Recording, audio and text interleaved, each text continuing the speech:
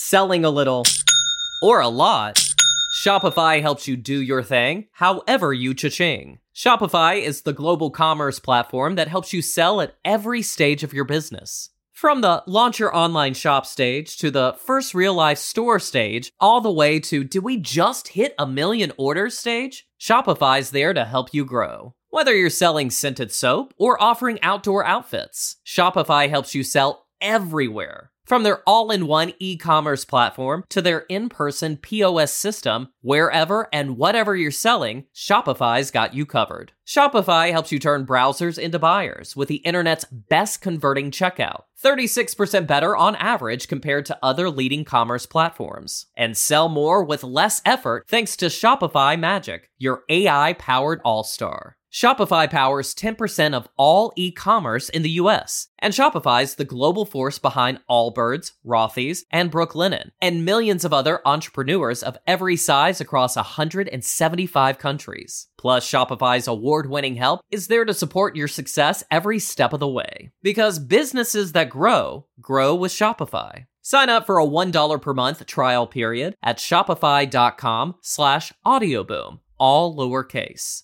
Go to shopify.com/audioboom now to grow your business no matter what stage you're in. Shopify.com/audioboom.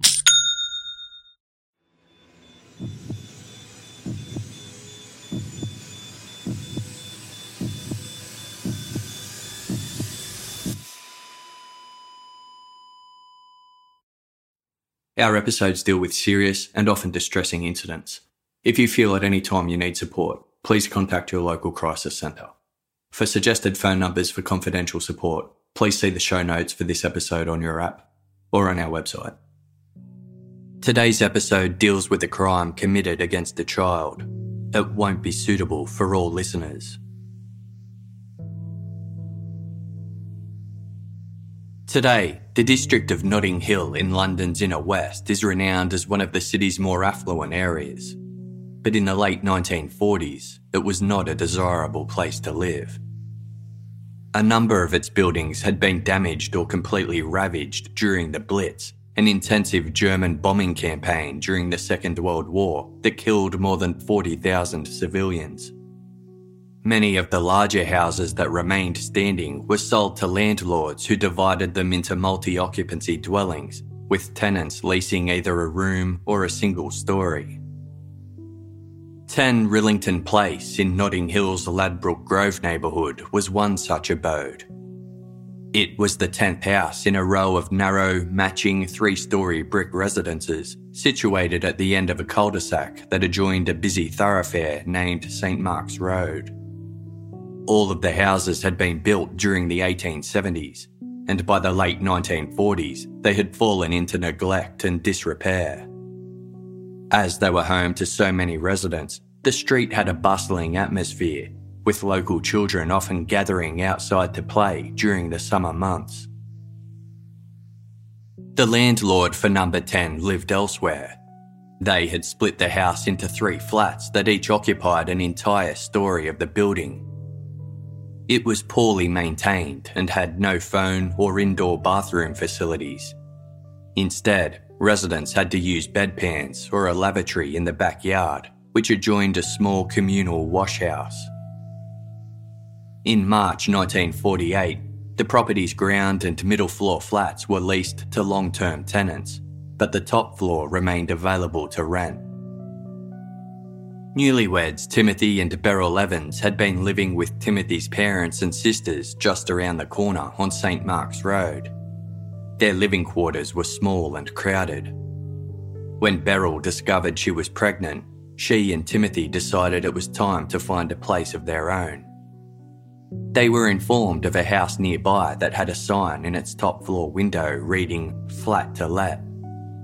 Its affordability, coupled with its convenient location near their extended family, compelled the Evanses to submit an application, despite the property's less than desirable features. Their submission was approved, and on Monday, March 29, 1948, the young couple moved in to 10 Rillington Place.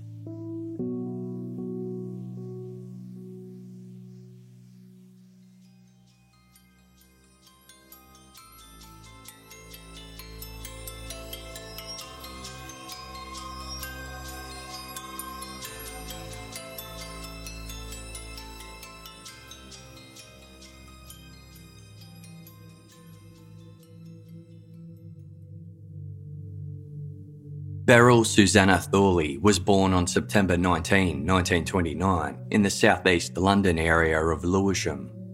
She was the oldest of 4 children, with 2 younger brothers and a sister. During the Second World War, the Thorleys moved to the West London neighbourhood of Kensington. When Beryl's mother died in 1947, her father relocated to the seaside resort of Brighton, roughly 53 miles south of the capital.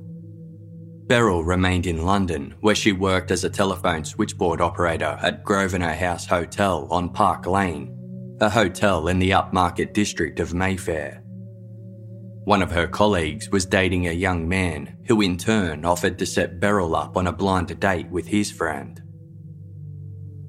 Timothy John Evans was born on November 20, 1924 in the Welsh mining town of Merthyr Tydfil, located in the country's south. His father, who worked locally as a coal haulier, abandoned the family 7 months before Timothy was born. As a result, Timothy and his older sister Eileen were raised by their mother, Thomasina. In 1929, she remarried another coal worker named Penry Probert. Later that year, the newlyweds had a daughter, Mary. Timothy Evans' childhood was marred by a number of developmental delays. He struggled to walk and speak, though eventually learned how to do both. At age 8, Timothy cut a toe on his right foot on some glass by a river. The wound was bandaged using a dirty cloth, which led to him developing tubercular verruca, a rash of small, red papular nodules related to the infectious disease tuberculosis. The injury never healed properly, and Timothy was often in hospital receiving treatments. He missed out on much of his schooling, causing his literacy to suffer to the extent that he could barely write and could only read simple texts such as comic books. In 1935, when Timothy was 10 years old, the Welsh coalfields were experiencing a depression, so his stepfather relocated to London in search of work. The rest of the family joined him 6 weeks later, settling in the city's inner west. Timothy continued to miss school due to his ill health. In 1939, he was sent to a clinic in Hampshire that specialised in treating children with tuberculosis and stayed for an entire year. Though the physicians there couldn't entirely fix Timothy's foot injury, they managed to treat it effectively enough that it never bothered him significantly again, though he was left with a permanent limp. By the time he reached adulthood, Timothy stood at 5 foot 5 inches tall and had a slight frame. Described as cocky and cheerful, he had dark eyes and dark hair, which he slicked back across his head. His leg impairment excused him from military service during World War II, and he remained in London with his family as the city endured the Blitz. Although his limited education hindered his work prospects, he managed to secure a job as a car cleaner. Amongst friends and family, Timothy was renowned for exaggerating and telling tall tales. He'd developed the habit as a form of entertainment when he was bedridden as a child. He claimed that his father was an Italian count and that he had a brother who owned an enormous fleet of cars. Though he had a Welsh accent, he would sometimes feign a Cockney manner of speaking to fit in with his English friends. Thomasina attributed her son's fibbing to his lack of self-confidence. If caught out in a lie, Timothy would become ashamed and would plead with his mother not to tell his older sister Eileen, whom he adored. In January 1947, shortly after Timothy's 22nd birthday, a friend offered to set him up on a date with a girl named Beryl Thorley. Timothy was drawn to the petite, dark-haired Beryl, and the pair hit it off instantly. They met several more times to attend local dances and to go to the cinema. Within weeks of their first date, they became engaged. On September 20, one day after Beryl's 18th birthday, they married at Kensington Registry Office. 6 months later, the couple moved into 10 Rillington Place in preparation of their growing family. Their flat consisted of a single bedroom with a joint living and kitchen space. Despite the cramped quarters and the lack of modern amenities, they liked their new home and decided to stay put, even when told of a ground floor flat available elsewhere that had its own garden and lavatory. Number 10 Rillington Place had several communal areas, including the hallway, staircase, and outside rear yard, so the Evanses often saw their neighbours throughout the day. The ground floor flat was home to another married couple, while the middle residence was occupied by an elderly man. Later that year, Timothy commenced a new job as a delivery driver for a food wholesaler. He managed to drive a van all over London despite having difficulty reading signs and maps.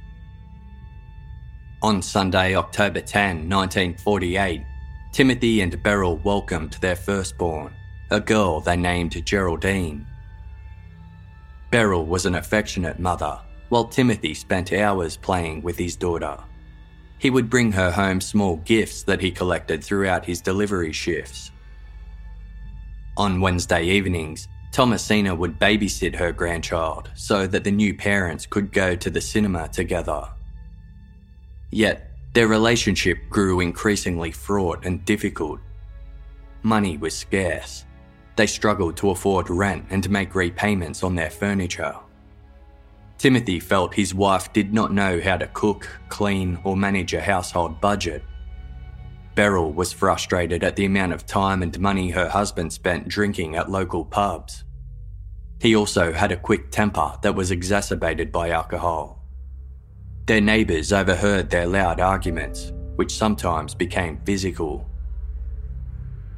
By July 1949, Beryl had returned to work part-time to support her family.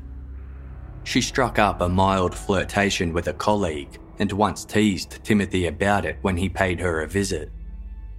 He slapped her, and the pair caused a scene that resulted in Beryl losing her job. On another occasion, Beryl threw a jar of baby cream at her husband, causing a gash that required stitches. Beryl's father concluded that his daughter was unhappily married and her relationship with Timothy was not, quote, a genuine friendship. Other relatives and acquaintances were of the opposite opinion, believing the couple were happy and in love. Timothy's younger sister, Mary, attributed their marital issues to struggling to make ends meet in post-war London. A young girl who babysat Geraldine described them as a lovely couple, very fond of each other. They did quarrel a bit, but never badly, and never for long. On the evening of August 28, 1949, a police officer was called to 10 Rillington Place following reports of a loud fight. In the top floor flat, they found Timothy, Beryl, Thomasina, and a teenage girl in the midst of an argument. The girl, 17-year-old Lucy Endicott, was a friend of Beryl's who was temporarily staying with the Evanses. Beryl had slapped Lucy after accusing her of sleeping with her husband the previous night. Thomasina was demanding Lucy leave as her presence was causing problems in her son's marriage. Lucy denied the allegations. She claimed to have witnessed Timothy beat Beryl and threatened to throw her out of a window. The feud ended with Lucy and Timothy leaving the flat. They stayed together for 2 nights until Lucy tired of his company and went home to her mother. Timothy returned to Beryl, who accepted him back.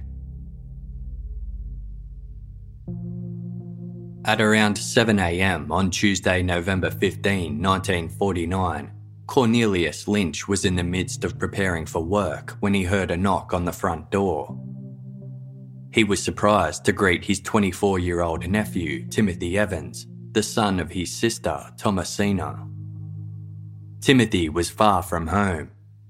Although he was born and raised in southern Wales, he currently lived in London, 164 miles from Cornelius's house in the Welsh village of Merthyr Vale. Timothy informed his uncle that he had been travelling with his boss searching for areas to expand his food wholesaler business. Their car broke down in the city of Cardiff, about half an hour's drive south, leaving them stranded for a few days at least. Cornelius and his wife Violet were happy to let their nephew stay with them for as long as he needed. Timothy spent the following days going for walks in the nearby hills, reading comics by the fire, and accompanying his aunt on shopping errands. His week-long absence from home would go unnoticed, as Beryl was holidaying at her widowed father's place in Brighton and had taken 1-year-old Geraldine with her. A framed picture of the infant was displayed in the Lynch's house, and Timothy was often caught talking to it. On one occasion, he turned to his aunt Violet and told her, "Just wait till you see her, Auntie Vi. She's a smasher." While at a pub with his nephew one day, Cornelius noticed Timothy holding what appeared to be a woman's wedding ring. When asked if it was Beryl's, Timothy said no, he'd just found it somewhere. He also gifted an old friend's wife a necklace, though didn't reveal where it had come from. On his 5th day in Merthyr Vale, Timothy celebrated his 25th birthday. He left the following day of Monday, November 21, telling the Lynches he needed to meet his boss in Cardiff to collect some pay and expenses. 3 days later, Timothy reappeared. He admitted to his aunt and uncle that he never went to Cardiff. He had actually been back to London. When asked if he had seen his wife and daughter during his brief trip home, Timothy replied that he had. He revealed that Beryl had walked out on him and baby Geraldine. During his journey back to Merthyr Vale, he dropped his daughter off with some acquaintances in the city of Newport, just outside of Cardiff. The Lynches were suspicious of their nephew's odd behaviour and confusing explanations, and were not inclined to believe that Beryl had abandoned him and her baby. One night, Cornelius asked Timothy to again confirm what had happened.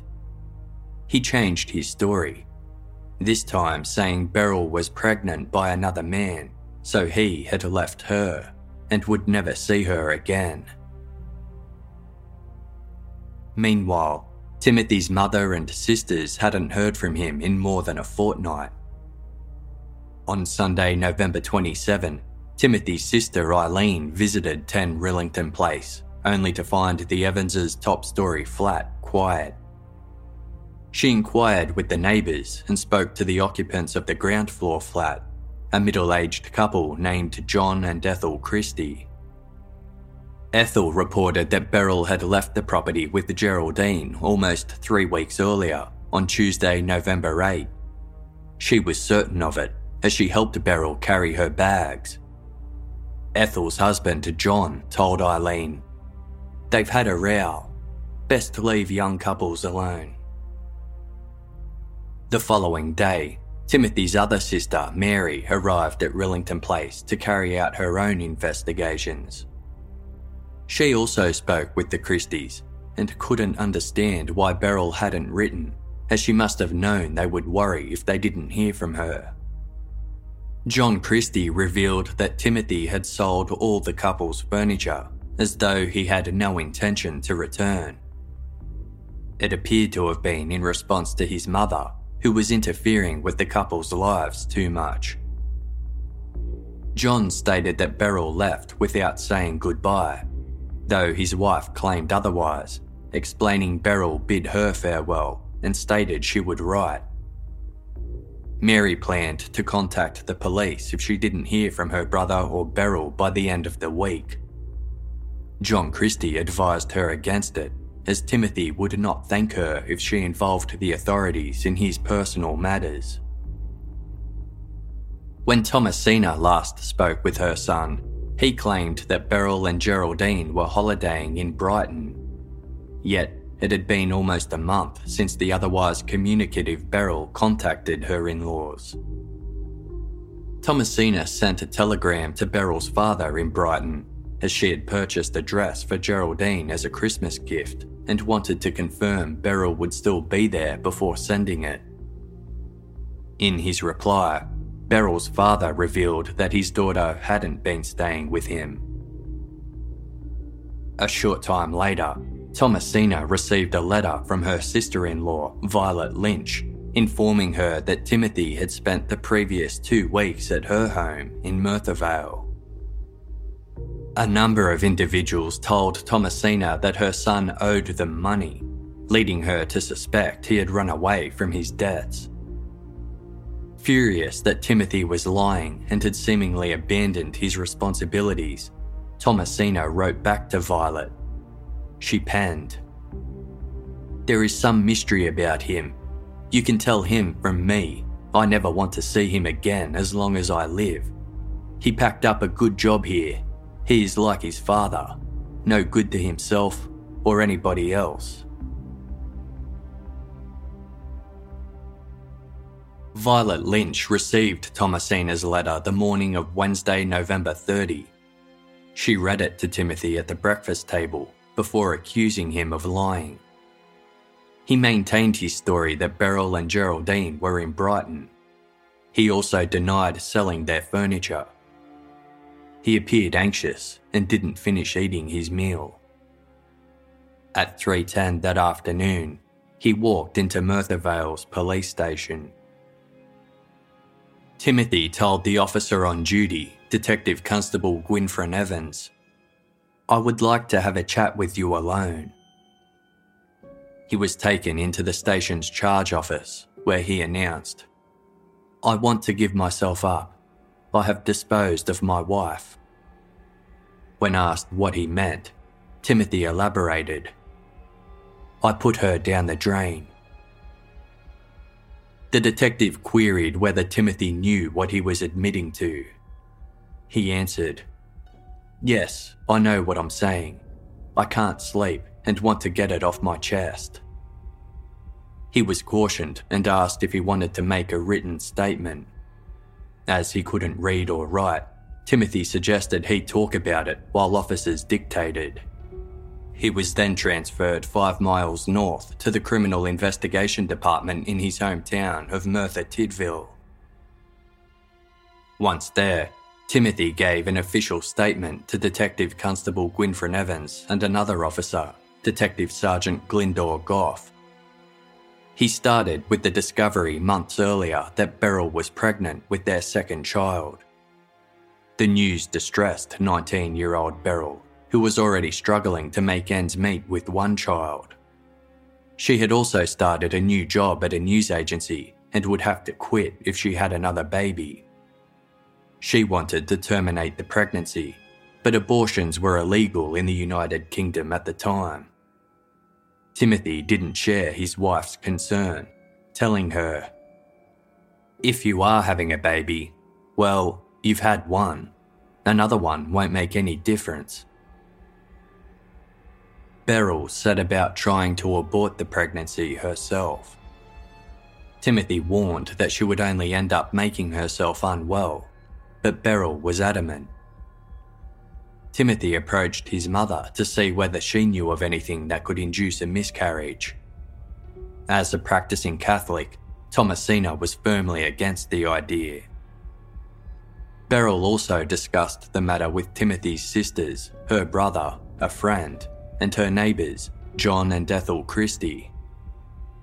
At the advice of those she spoke to, she obtained some over-the-counter pills and a syringe to inject glycerine and carbolic soap into her body, but her attempts failed. As time went on, the combination of her unhappy marriage, unwanted pregnancy, and other home remedies caused Beryl to become increasingly ill and emotionally distraught.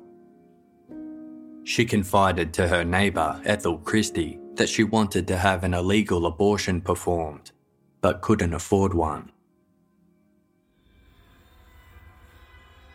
Then, in early November, Beryl's overall well-being appeared to improve. On Friday, November 4, her brother Basil noted that she seemed to be in good spirits, with upcoming plans to go on a holiday with baby Geraldine. Yet, her husband told a different story. On Sunday, November 6, after a month of trying and failing to induce a miscarriage, Beryl told Timothy that if she couldn't have an abortion, then she would take her own life, as well as Geraldine's.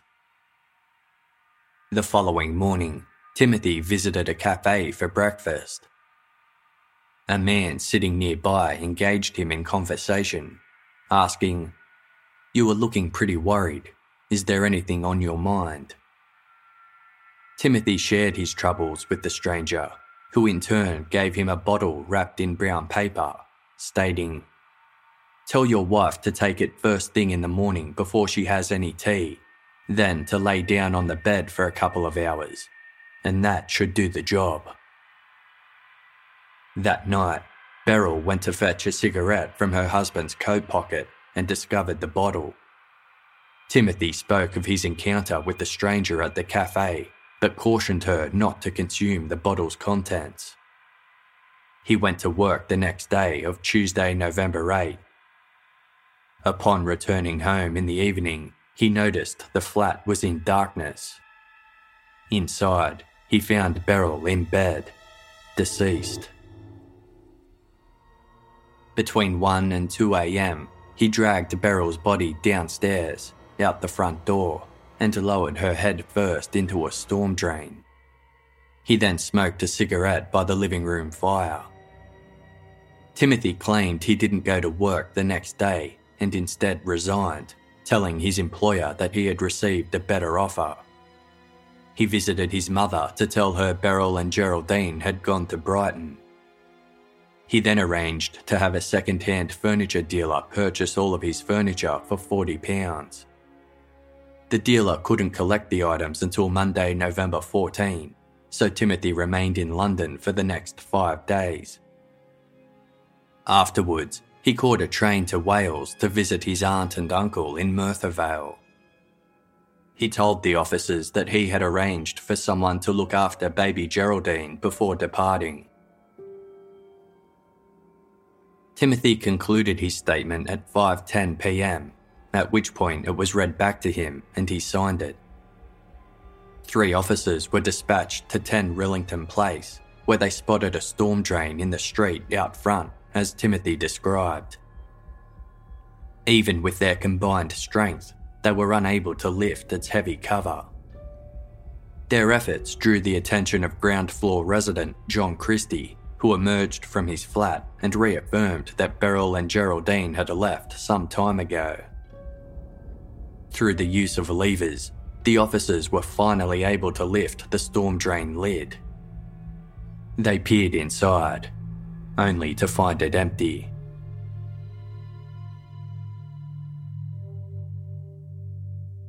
At approximately 9 p.m, Detective Constable Gwynfryn Evans returned to where Timothy Evans was being held and told him, "The drain which you say you put your wife's body down has been examined, and there is nothing there." He replied, "Well, I put it there." When asked who helped him lift the cover, Timothy stated that he had done so entirely by himself. Given its weight, the detective was sceptical and remarked, "I don't think that your wife's body has ever been in the drain." Timothy responded, "No, I said that to protect a man named Christie. It's not true about the man in the cafe either. I'll tell you the truth now." He then proceeded to give a second statement which the officers transcribed. He admitted to lying about meeting a stranger in a cafe, but maintained the rest of his statement was essentially true. Roughly a week before Beryl had died, Timothy was approached by his downstairs neighbour, John Christie. John, who was aware of Beryl's attempts to terminate her pregnancy, remarked, "I'd like to have a chat with you about your wife taking these tablets. I know what she's taking them for. She's trying to get rid of the baby. If you or your wife had come to me in the first place, I could have done it for you without any risk." John revealed that he had been studying to be a doctor prior to the outbreak of World War I and showed Timothy a medical textbook he owned. Timothy was unable to read it, but it contained diagrams and illustrations of the human anatomy. John said he could perform an abortion, but cautioned there was a 1 in 10 chance Beryl would die. Timothy was disinterested in the offer and went upstairs to his flat. When he entered, Beryl immediately asked whether John Christie had spoken to him about performing an abortion. Timothy said he had, but told Beryl she wasn't to have anything to do with it. As she trusted John, she intended to take him up on his offer. Several days later, on Monday, November 7, Timothy arrived home from work and was told by Beryl that John Christie had made arrangements to carry out the procedure the next morning. Shortly before her husband left for work the following morning, Beryl asked him to tell John on his way out that everything was all right to proceed. She threatened to tell him herself if Timothy didn't. Timothy did as he was asked, then went to work. When he returned home that evening, John Christie was waiting for him at the bottom of the staircase. He followed Timothy upstairs and told him, "It's bad news. It didn't work." Timothy entered his flat and found his wife's body on their bed, covered with a quilt. He uncovered her, seeing that she was dressed in a black skirt, a checked blouse, and a light blue jacket. There was blood around her mouth and nose, and between her legs. Geraldine was nearby in her cot. Timothy picked her up, wrapped her in a blanket, and took her into the kitchen, where John Christie was waiting. He said Beryl had been dead since about 3 o'clock, adding that her stomach had been septic poisoned and that she would have had to go to the hospital anyway. He refused to give any details about the failed abortion procedure or what it involved. For the past month, the middle floor flat at 10 Rillington Place had been unoccupied. Its sole resident, an elderly man named Charles Kitchener, had been hospitalised to undergo an operation on his eyes. John Christie took Beryl's body into the vacant flat and promised to dispose of it later down a nearby drain.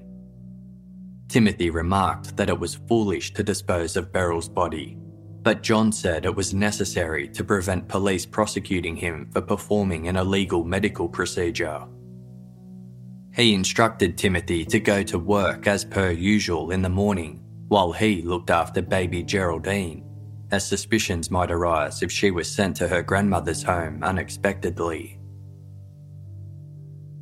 Over the next few days, John urged Timothy to leave London as soon as possible in order to conceal the death of his wife.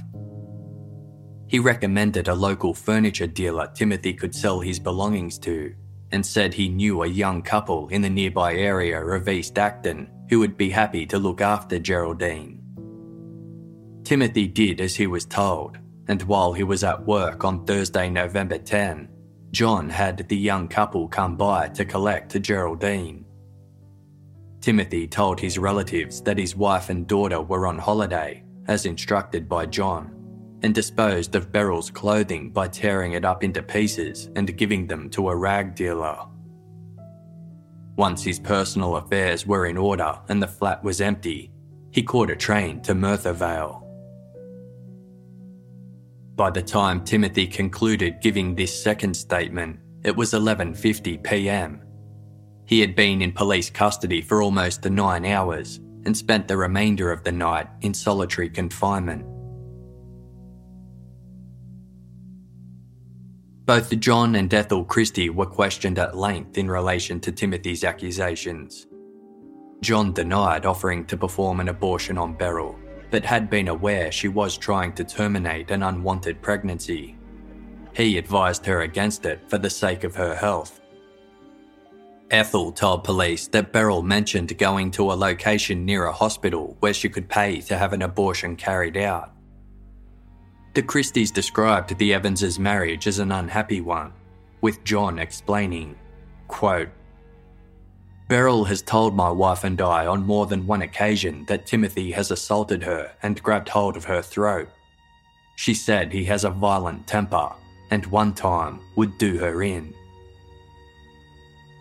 John had spent the first 2 weeks of November practically housebound after taking time off from the factory where he worked due to ill health. On the date of Beryl's alleged death, he was at home suffering severe back pain and inflammation of the small intestine. He left his flat twice, to see the doctor at 5:20 p.m. and to visit the library with his wife. John saw Beryl for the last time that day as she left the house. At 7 o'clock that evening, Timothy returned home and spoke to the Christies, telling them that Beryl and Geraldine had gone to the city of Bristol to visit friends, and he would join them later in the week. Almost a week later, on Monday, November 14, Timothy told John that he had quit his job and was moving. Before his departure, Timothy gave his neighbour 2 suitcases, as well as Geraldine's pram and high chair, asking him to hold on to them until he found a new home for his family. He reappeared almost 10 days later, on Wednesday, November 23. John said that his wife had inquired about Beryl, at which point Timothy revealed that she had left him.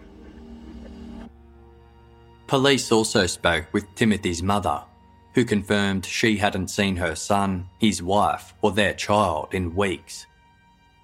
They passed on a message from Timothy asking her to contact John Christie to confirm the address of the young couple who had Geraldine. His message didn't make sense to Thomasina, who replied, "I know my son has a very vivid imagination and is a terrible liar." Timothy's personal belongings were retrieved from the Merthyr Vale home of Cornelius and Violet Lynch, including the letter his mother sent days earlier, conveying her frustrations that he had abandoned his family. Afterwards, Detective Constable Gwynfryn Evans spoke with Timothy Evans again, who feigned ignorance over the letter penned by his mother. He was asked when he last saw Beryl's body and whether he had helped John Christie move it to Charles Kitchener's middle floor flat. Here, Timothy changed his story yet again. He claimed he had heard his 50-year-old neighbour huffing and puffing as he struggled to drag his wife's body downstairs. He had then assisted by carrying her legs, while John lifted her torso. Quote, "That's the truth, and that's the last time I saw her body."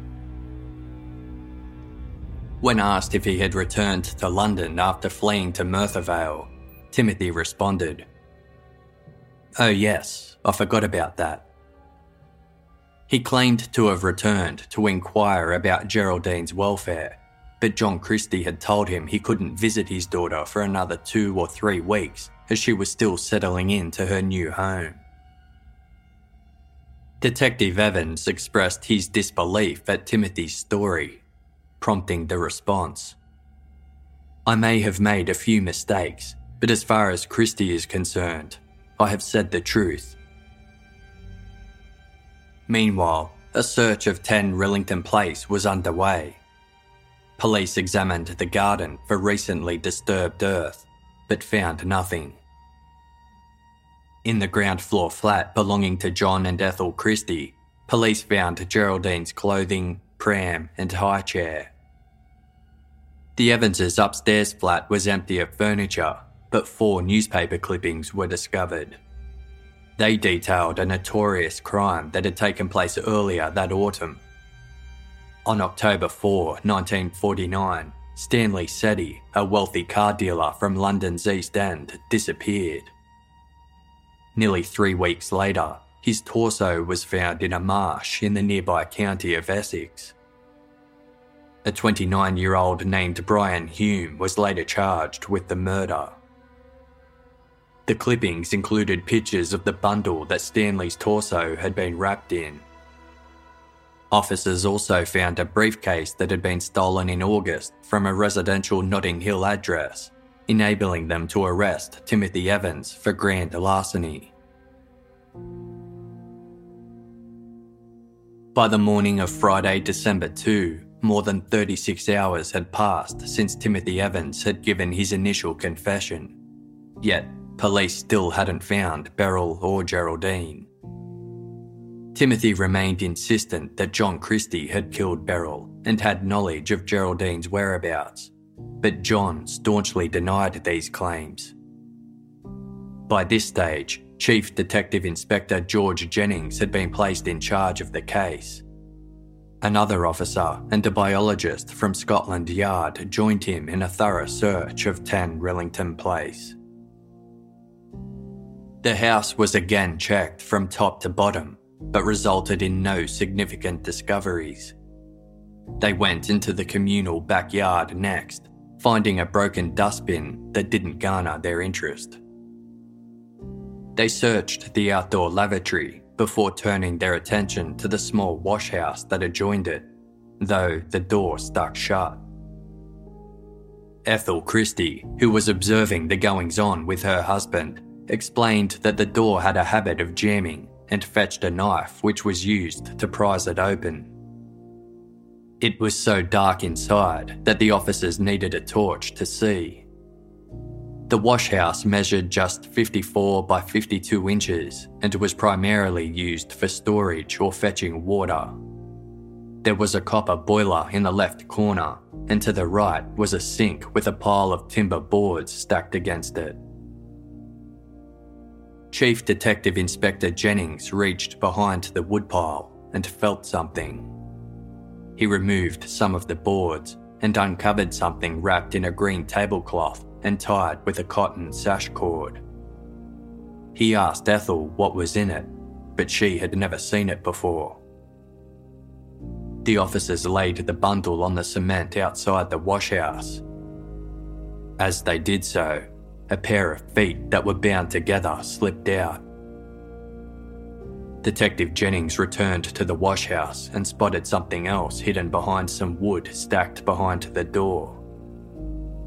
It was the body of a baby girl, with a man's tie knotted around her neck.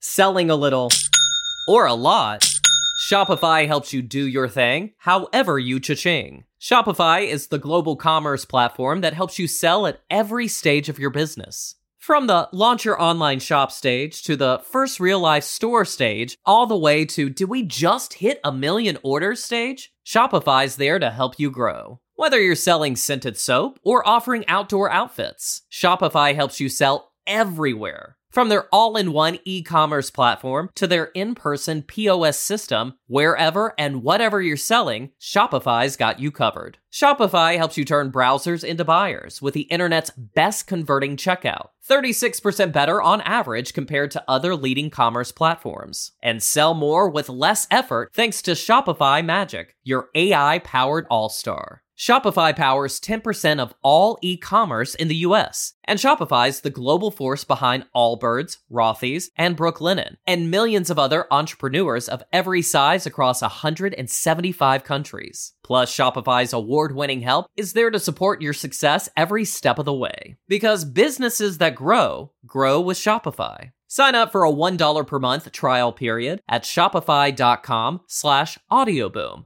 all lowercase. Go to shopify.com/audioboom now to grow your business no matter what stage you're in. Shopify.com/audioboom.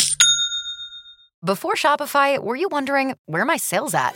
Now you're selling with Shopify, the global commerce platform supercharging your selling. You have no problem selling online, in person, on social media, and beyond. Gary, easy on the cha-ching. Oh, sorry, but my Shopify sales are through the roof. Start selling with Shopify today and discover how millions of businesses around the world use Shopify to ignite their selling. Sign up for a $1 per month trial period at shopify.com/listen. Shopify.com/listen. The large bound parcel contained the body of 19-year-old Beryl Evans, bent with her head between her feet. The infant body was that of her 1-year-old daughter, Geraldine. As the weather in London had been cold in recent weeks, both corpses were preserved and had no foul odour. Beryl and Geraldine had been deceased for roughly 3 weeks, and the cause of death in both cases was asphyxiation by strangulation. Ligature marks and bruises on Beryl's throat and neck were consistent with her killer using a piece of rope or twisted stocking.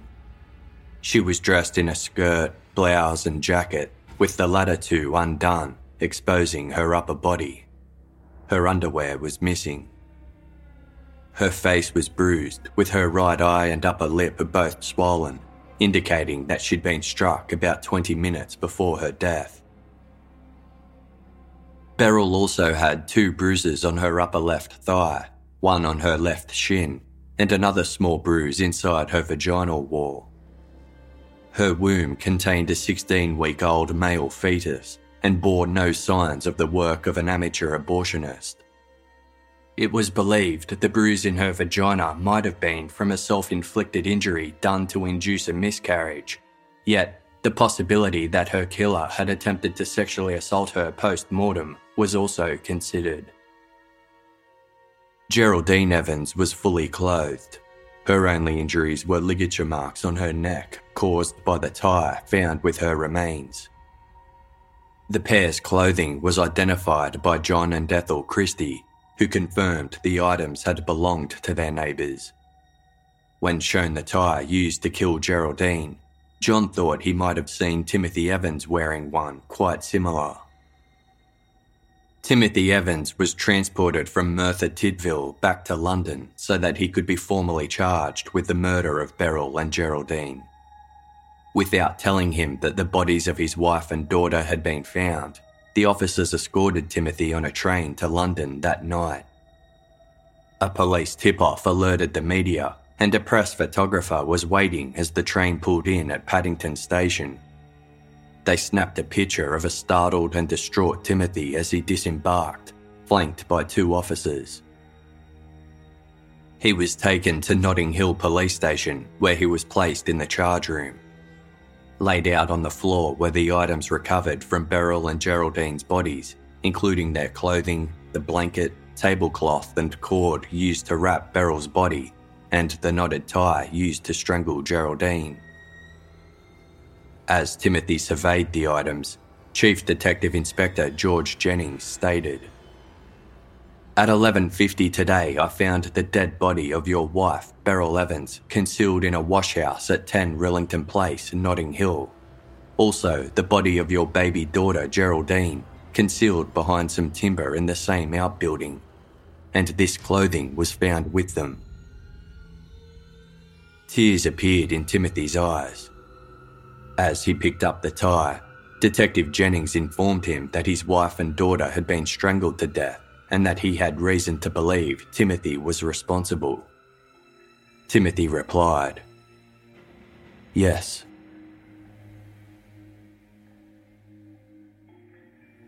Timothy immediately provided a brief verbal confession to the crimes, which Detective Jennings transcribed into his notebook. It read, "Beryl was incurring one debt after another. I could not stand it any longer, so I strangled her with a piece of rope and took her down to the flat below the same night whilst the old man was in hospital. I waited till the Christies downstairs had gone to bed, then I took her to the washhouse after midnight. This was on Tuesday, 8th of November.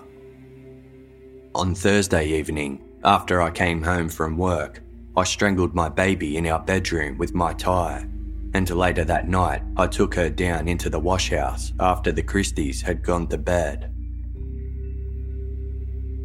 When Timothy signed this confession, he allegedly told the officers he felt a great relief at finally sharing the truth, before offering to go into more detail about the crimes. He then provided another, more detailed statement, his 4th since turning himself in to police 2 days earlier. He described murdering Beryl around 6:30 on the evening of Tuesday, November 8, after she initiated a dispute that quickly became physical. Timothy hit her across the face and Beryl retaliated. Quote, "In a fit of temper, I grabbed a piece of rope from a chair which I had brought home off my van and strangled her with it. I then took her into the bedroom and laid her on the bed with the rope still tied round her neck. Before 10 that night, I carried my wife's body downstairs to the kitchen of Mr. Kitchener's flat as I knew he was away in hospital. He then fed Geraldine, put her to bed and smoked a cigarette before returning to Charles Kitchener's vacant flat to wrap Beryl's body in a blanket and green tablecloth. He bound her concealed body with cord from a kitchen cupboard and carried her downstairs to the washhouse. She was placed under the sink with planks of wood stacked in front. Timothy then slipped back into the house and spent the rest of the night lying fully dressed on his bed. Over the next 2 days, he fed and changed Geraldine before going to work, leaving her alone at the flat until he returned in the evenings. On Wednesday, November 10, he had an argument with his employer and subsequently quit. Upon arriving home, he picked up Geraldine from her cot and strangled her with one of his ties. After waiting for John and Ethel Christie to go to bed, he crept downstairs with the Geraldine's body and hid her in the washhouse as well. News of Evan's arrest broke quickly. On Saturday, December 3, 2 London papers published stories about his late-night interrogation, with the Evening Standard running a headline that read, "Man all night with the police." That same morning, Timothy was formally charged with murder, to which he replied, "Yes, that's right." He was transported to Brixton Prison in London's inner south to await trial. Upon admission, he confessed to the prison's principal medical officer, who was required to ascertain whether he was sane and mentally competent to stand trial. For reasons unknown, Beryl's father and siblings were not given details regarding her and Geraldine's funeral. Authorities arranged for the mother and daughter to be laid to rest in a shared grave, known as a pauper's grave, alongside 6 other bodies. Their burial site was located in the Catholic section of London's Gunnersbury Cemetery, despite Beryl being of Jewish faith. In the days that followed, investigators set about building a case for the prosecution. They revisited 10 Rillington Place on Monday, December 5, to obtain a more detailed statement from residents John and Ethel Christie. Both reported hearing heavy thudding from above on the night of November 8, as though someone were moving furniture. In relation to the backyard washhouse, Ethel told police that they locked its door each night. However, there was no lock on the door, with residents merely jamming it shut in a manner that made it difficult to open. As the room's boiler was broken, the space was typically used for storage. Ethel had been using it daily since November 8 to rinse out a bedpan and saw the pile of timber stacked in front of the sink, but didn't notice anything tucked behind it. John Christie didn't visit the washhouse until Monday, November 14, the date Timothy Evans left for Wales. At 7:30 that morning, John ventured out to fetch some firewood. He entered the washhouse and noticed the timber pile, but didn't disturb it. The day before Beryl was murdered, she spoke to Ethel about a friend named Joan Vincent coming to visit. Beryl was less than enthused, accusing the woman of causing trouble between herself and Timothy. Joan was one of Beryl's oldest friends, having met in school when they were children. They lost touch, only to reconnect after a chance meeting at a postnatal clinic where they took their infant daughters. The 2 women would catch up several times a week, taking it in turns to visit one another. Joan told police that she couldn't quite recall when she had last visited Beryl, naming November 5, 7 and 8 as possible dates. Joan arrived at 10 Rillington Place around lunchtime. The building's front door was open, something she had never seen before. She went upstairs and found the door to the Evanses' flat, which was usually kept open, closed. She knocked and called out, "Beryl, it's me." There was no answer, which Joan found odd as Beryl was always home at lunchtime. She attempted to open the door by turning the handle. It gave slightly before closing again, as though someone were pushing against it. Convinced there was somebody standing on the other side, Joan said, "If you don't want to see me, you've only got to say so." There was no reply, so Joan left. In the course of their investigation, police discovered that around the time of Beryl's murder, structural work was underway at 10 Rillington Place. The landlord had hired a team of 5 labourers to repair plastering and replace floorboards. A manager, plasterer, carpenter, and 2 assistants commenced work on Monday, October 31, and were at the property on and off over the next 2 weeks. Repair work on the roof of the outdoor washhouse and lavatory commenced on Tuesday, November 8. Plasterer Frederick Willis and his assistant Frederick Jones left the building's front door open as they were constantly entering and exiting to gather equipment. At around 10 a.m, Jones was mixing materials out front when a young woman came downstairs with a baby in her arms, accompanied by another young woman. She put the baby in a pram and left. He couldn't recall seeing her again. The plasterers finished mending the washhouse ceiling by the following day, and for the rest of the week were regularly in and out of the small building as they stored their tools in there. When their work finished on Friday, November 11, Jones cleaned and swept the room thoroughly before leaving the property for good. Both men were certain there had been nothing out of the ordinary there during that period. All 5 workmen were shown a crime scene photograph of the washhouse that depicted the timber pile by the sink. Carpenter Robert Anderson identified the planks as floorboards he had removed from the ground floor hallway on November 14. He left them in the washhouse for the tenants to use as firewood. These statements were at odds with Timothy Evans' final confession. He had described placing the bodies of Beryl and Geraldine in the washhouse on November 8 and November 10 respectively. Yet, the workmen had been accessing the small room on both those dates. Upon realising this discrepancy, Chief Detective Inspector George Jennings summoned plasterer Frederick Willis and his assistant Frederick Jones to clarify matters, along with their manager Raymond Phillips. Detective Jennings asked Phillips to speak with him first, while his 2 employees waited in another room. 3 hours passed, and Willis and Jones grew frustrated. Finally, Jones was brought in for questioning.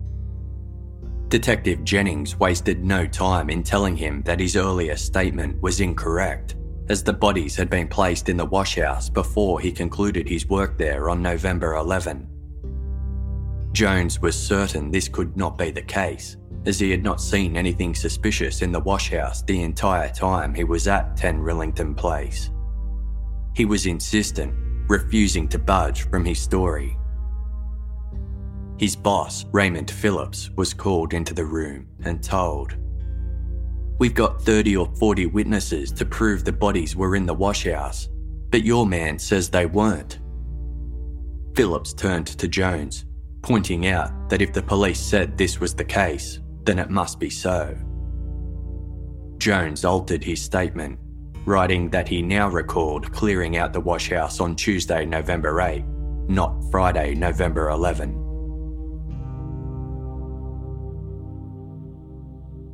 Frederick Willis was then asked to join them. He too began to doubt his own recollections and changed his statement, adding the words, I feel now that it would have been quite possible for anything to have been under the sink in the corner.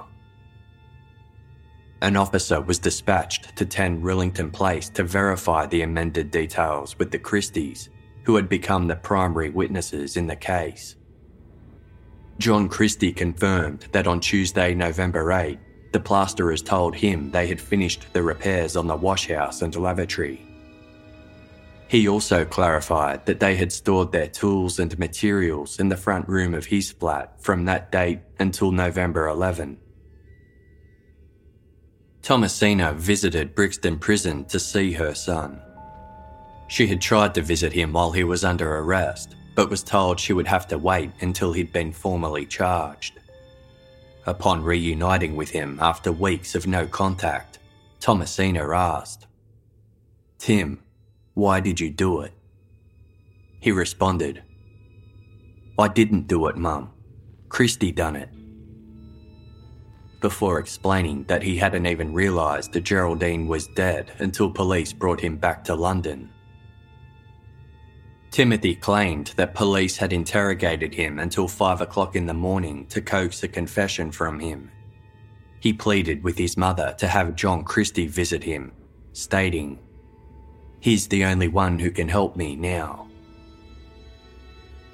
Timothy Evans was granted legal aid for his defence as he had no money to pay for an attorney. He continued to profess his innocence, though his legal team viewed his sworn statements as very damning. Their brief noted that it would be difficult to decide whether to try for an insanity defence or provide an alternative scenario in line with their client's claims. Timothy's barrister, Malcolm Morris, visited him in prison on a number of occasions. During these meetings, Timothy explained that he had been scared police would become violent with him if he didn't confess to the murders. He reverted back to his second statement, blaming John Christie for killing Beryl, despite there being no evidence of her having undergone a botched abortion. He remarked that John must have killed Geraldine as well. Morris warned his client that the court probably wouldn't believe this version of events, and if he was to insist on it as his defence, then he would be required to testify. Timothy understood and readily agreed to do so. British legal practice at the time meant that even if a defendant was charged with multiple murders, they would only be prosecuted for one. Therefore, the prosecution had to decide whether to try Timothy Evans for the murder of Beryl or Geraldine. In cases where two murders were tied together in a single event, evidence that related to the first murder could be given in a trial about the second, but not the other way around. After some consideration, they chose to proceed with trialling the accused for Geraldine's murder. This way, they could still enter evidence about Beryl's death into court, thus strengthening their case against him for the murder of Geraldine.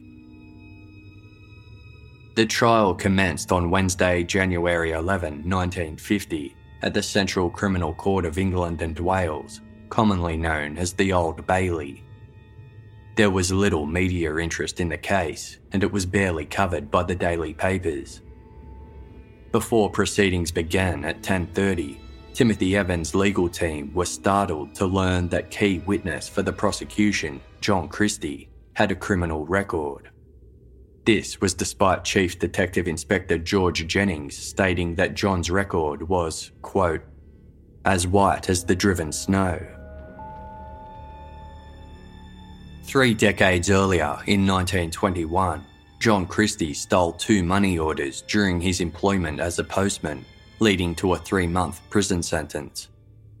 3 years later, he committed larceny twice and was again sent to prison.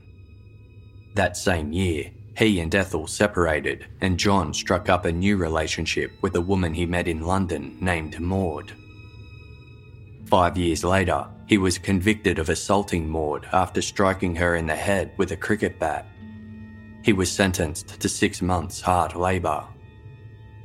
His final conviction was for stealing a car in 1933, for which he served another 3 months.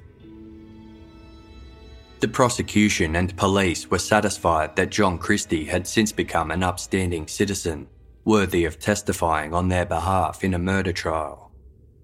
Following the outbreak of World War II, he worked as a War Reserve constable until his resignation in 1943. He and wife Ethel had since reunited and had lived at 10 Rillington Place since 1938. Despite this, the defence regarded John Christie as an unreliable witness.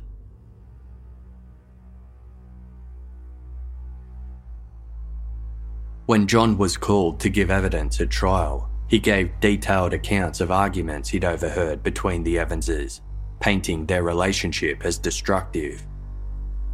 He claimed that on the evening of November 10, the night that the prosecution was alleging the accused had killed baby Geraldine, Timothy had arrived home, quote, extremely angry, upset, really wild. He told John that he had quit his job and was hoping to find a new one in Bristol, where Beryl and Geraldine supposedly were, and would be selling his furniture before leaving.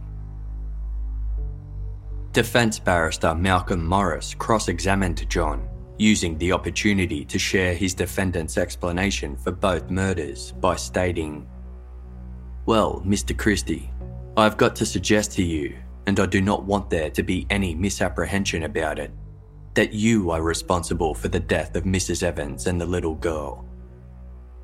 While he acknowledged that he had known about Beryl's unwanted pregnancy, John firmly denied suggesting that he could perform an abortion for her. When asked whether he owned any medical textbooks, John said he owned a St. John's ambulance manual that included diagrams of the human body, but had never shown it to Timothy Evans. He called the accusation that he helped carry Beryl's body downstairs ridiculous, as he had been bedridden with severe back pain and inflammation of the small intestine during the week in question.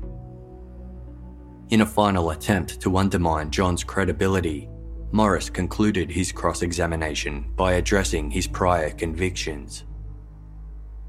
Other witnesses for the prosecution included Ethel Christie, whose testimony matched that of her husband's, Timothy's aunt, Violet Lynch, and Dr. Robert Teare, the pathologist who had performed the autopsies of Beryl and Geraldine. He described how the pair were killed by strangulation and made it clear that there was no evidence of damage to Beryl's uterus indicative of an abortion procedure. All 4 of Timothy Evans' confessions were read to the court. The defence aimed to discredit them and managed to find one unreliable aspect.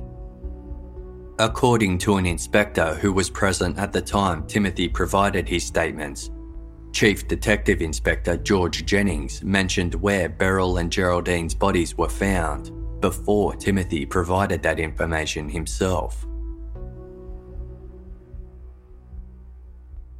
The defence only had one witness, Timothy Evans.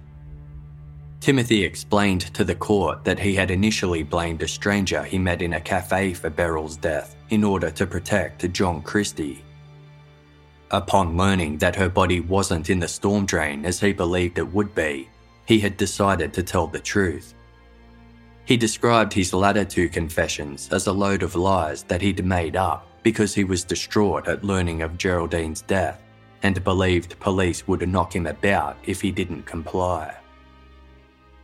He stated that when police showed him his wife and daughter's clothing and the other artifacts found with their bodies, they also revealed that the pair had been in the wash house, concealed by timber. In his final question to his client, Malcolm Morris asked, "Had you anything left to live for when Geraldine was dead?" Timothy replied, "No, sir." Prosecutor Christmas Humphreys referred to the defendant's known and extensive history of lying. He described John Christie, a World War I veteran who also worked in the War Reserve Police during World War II, as a perfectly innocent man who had no motive to murder his neighbours. Humphreys asked the defendant, "Can you suggest why he should have strangled your wife?" Can you suggest why he should have strangled your daughter? To both of these questions, Timothy replied, no. At the conclusion of his 10-minute-long closing argument, Humphreys asked the jury, even if Christie had been responsible for the woman's death, why should he, 2 days later, go up to that flat and strangle an innocent little baby lying there, aged 14 months? Even this fluent liar, who will lie as and when he pleases, cannot invent an answer to that question.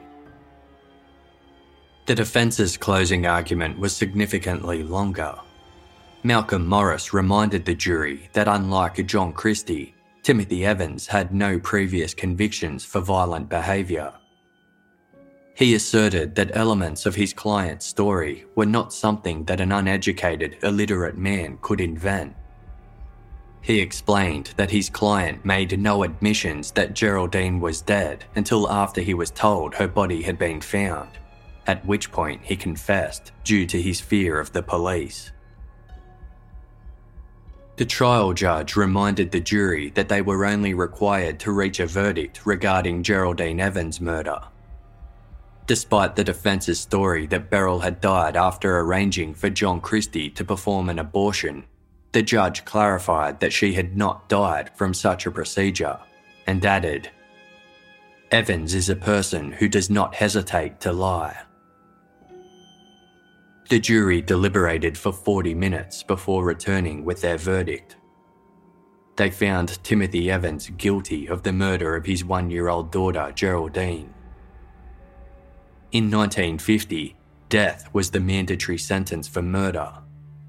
When asked if he had anything to say as to why the court should not sentence him to death, Timothy replied, "No, sir."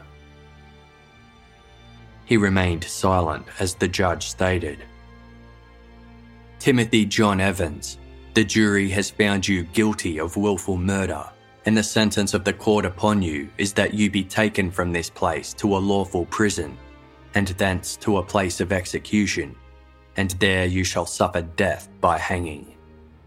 May the Lord have mercy on your soul." At these words, John Christie broke into sobs from his seat at the back of the courtroom. As the Christies stood to leave, Timothy's mother shouted at John, "Murderer, murderer." Ethel replied, "Don't you dare call my husband a murderer. He's a good man."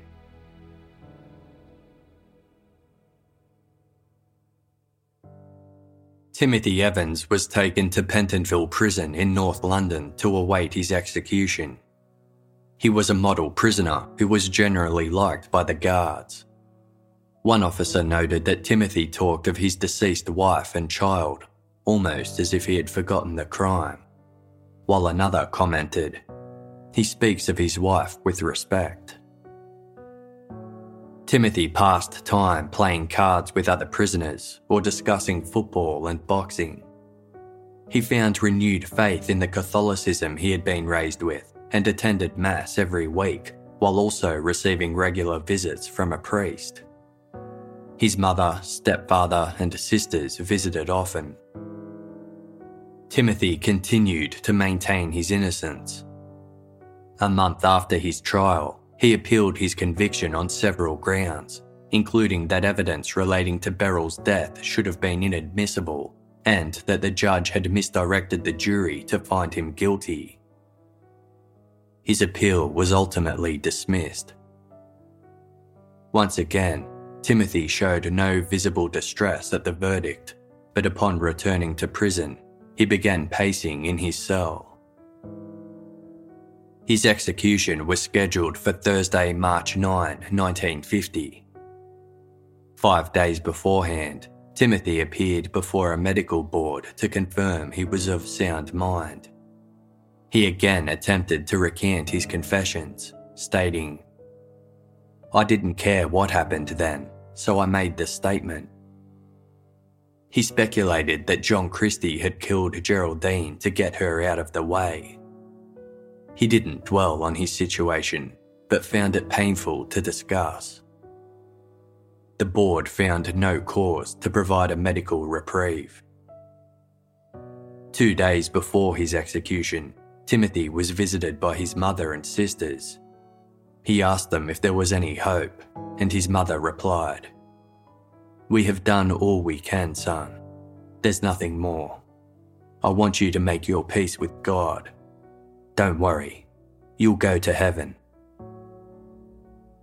At their final visit, Timothy's older sister Eileen stayed behind after the others had left and said, "Look, Tim, you've got nothing to lose now. Tell me the truth so that I can know. Did you do it?" He answered, "No, Eileen, I didn't do it. Christy done it." On Thursday, March 9, 1950, Timothy spoke with a priest before the executioner arrived at 9 a.m. He was taken to the prison's execution shed, where a hood was placed over his head, and he was hanged. His body was buried in an unmarked grave in the grounds of Pentonville Prison. The execution failed to make headlines.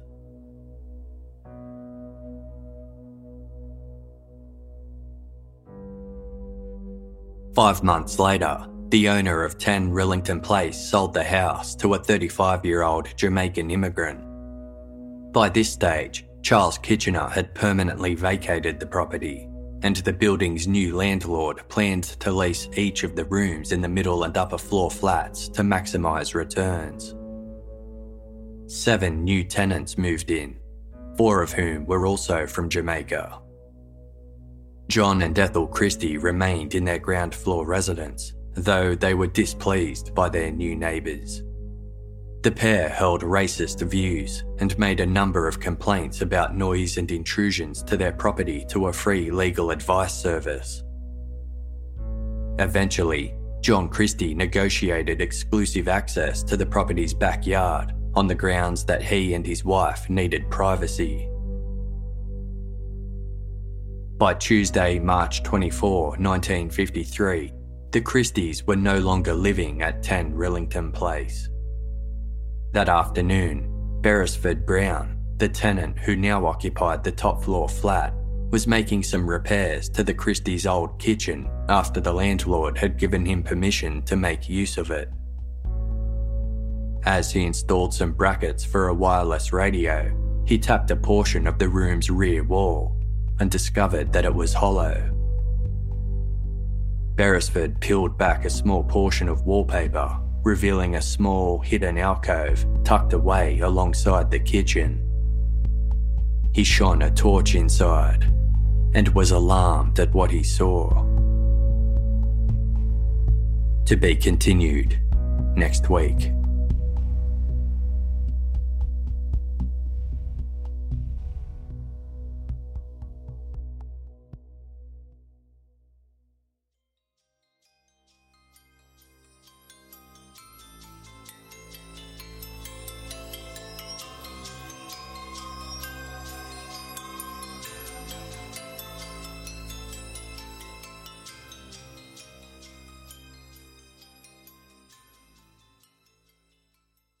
Selling a little or a lot, Shopify helps you do your thing, however you cha-ching. Shopify is the global commerce platform that helps you sell at every stage of your business. From the launch your online shop stage to the first real-life store stage, all the way to did we just hit 1 million orders stage? Shopify's there to help you grow. Whether you're selling scented soap or offering outdoor outfits, Shopify helps you sell everywhere. From their all-in-one e-commerce platform to their in-person POS system, wherever and whatever you're selling, Shopify's got you covered. Shopify helps you turn browsers into buyers with the internet's best converting checkout, 36% better on average compared to other leading commerce platforms. And sell more with less effort thanks to Shopify Magic, your AI-powered all-star. Shopify powers 10% of all e-commerce in the US, and Shopify's the global force behind Allbirds, Rothy's, and Brooklinen, and millions of other entrepreneurs of every size across 175 countries. Plus, Shopify's award-winning help is there to support your success every step of the way. Because businesses that grow with Shopify. Sign up for a $1 per month trial period at shopify.com/audioboom, all lowercase. Go to shopify.com/audioboom now to grow your business no matter what stage you're in. Shopify.com/audioboom.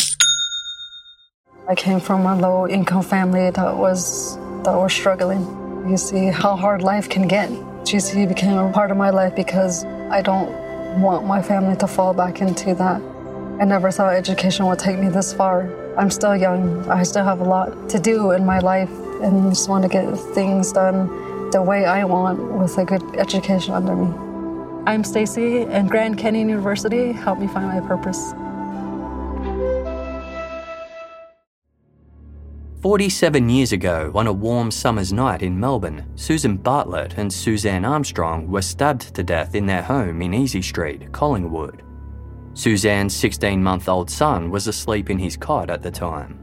To this day, the Easy Street murders is still one of Australia's most confronting cold cases. No one has ever been charged, and critical questions remain unanswered.